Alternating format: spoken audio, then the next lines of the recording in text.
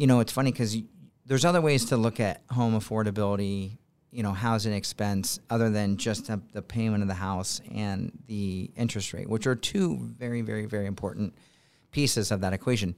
But, utility costs, maintenance costs, like, are you buying a house with a pool? Well, that's automatically a lot more maintenance. Do you have a big yard? Do you have an irrigated yard? Do you have, a lot of trees? Your windows? How about your overall energy efficiency of your home, your insulation? That's right. So it's pretty cool. We've been working on a program that's been available to all financing. So Fannie, Freddie, which is conventional financing, and then FHA, which is Ginnie Mae. So FHA, VA, USDA all fall under Ginnie Mae. But those three agencies have a solar wind technology or an energy efficient mortgage program that you see very few lenders really talk about, embrace, market.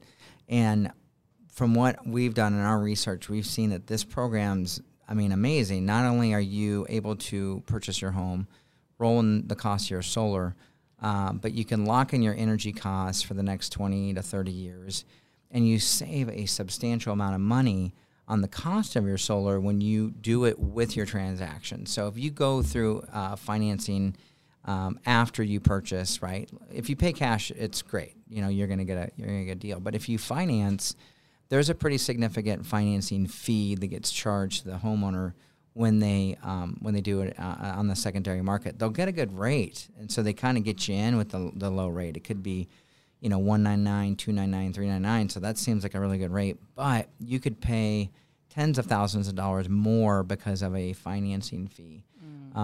So we are really excited about this because this is a great opportunity for our home buyers to save money on their overall housing expense by locking in their energy. Plus, not to mention, I read an article that they think that 30% of all the grids in the country are going to go down in the next year at some point for some reason, right? Due to lack of maintenance or overusage or freeze over, fires. Look at what happened in California with PG&E, Texas with all the freezing. Our grids, our infrastructure systems in this country are well past its expiration date.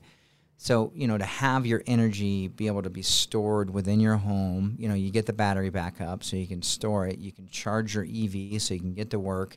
You can run your fridge. You can run some lights.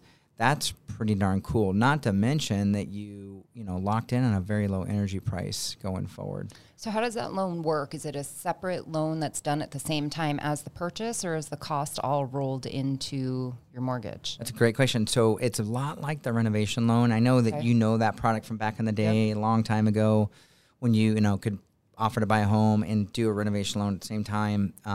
That hasn't happened because nobody needed to accept those types of offers. But it works in the same way that, we'll get a bid from a contractor. We work with some great ones in town. Titan Solar is a great contractor, there's several more.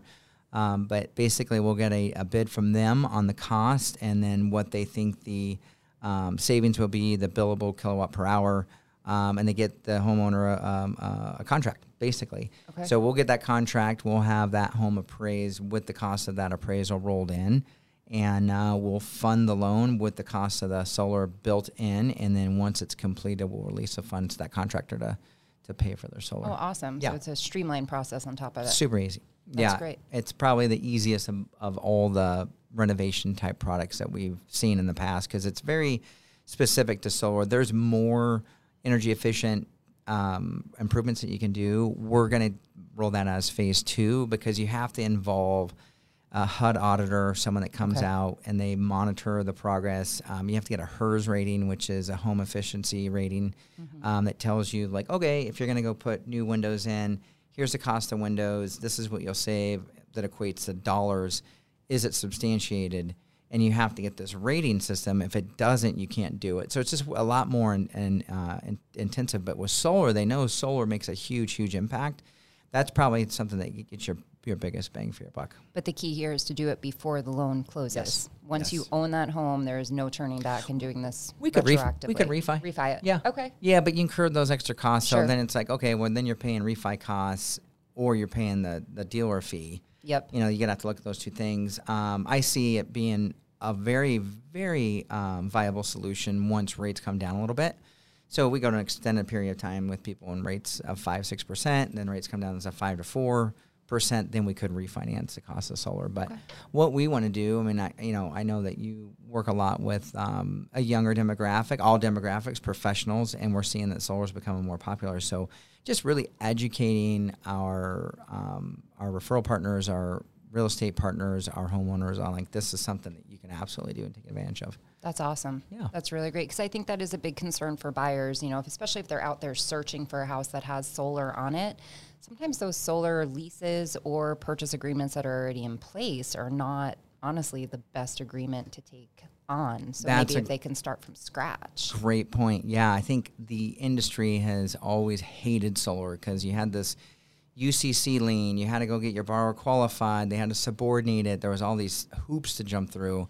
You don't have to do any of that. Get us the quote, get us the contract, and we'll build in the cost with closing.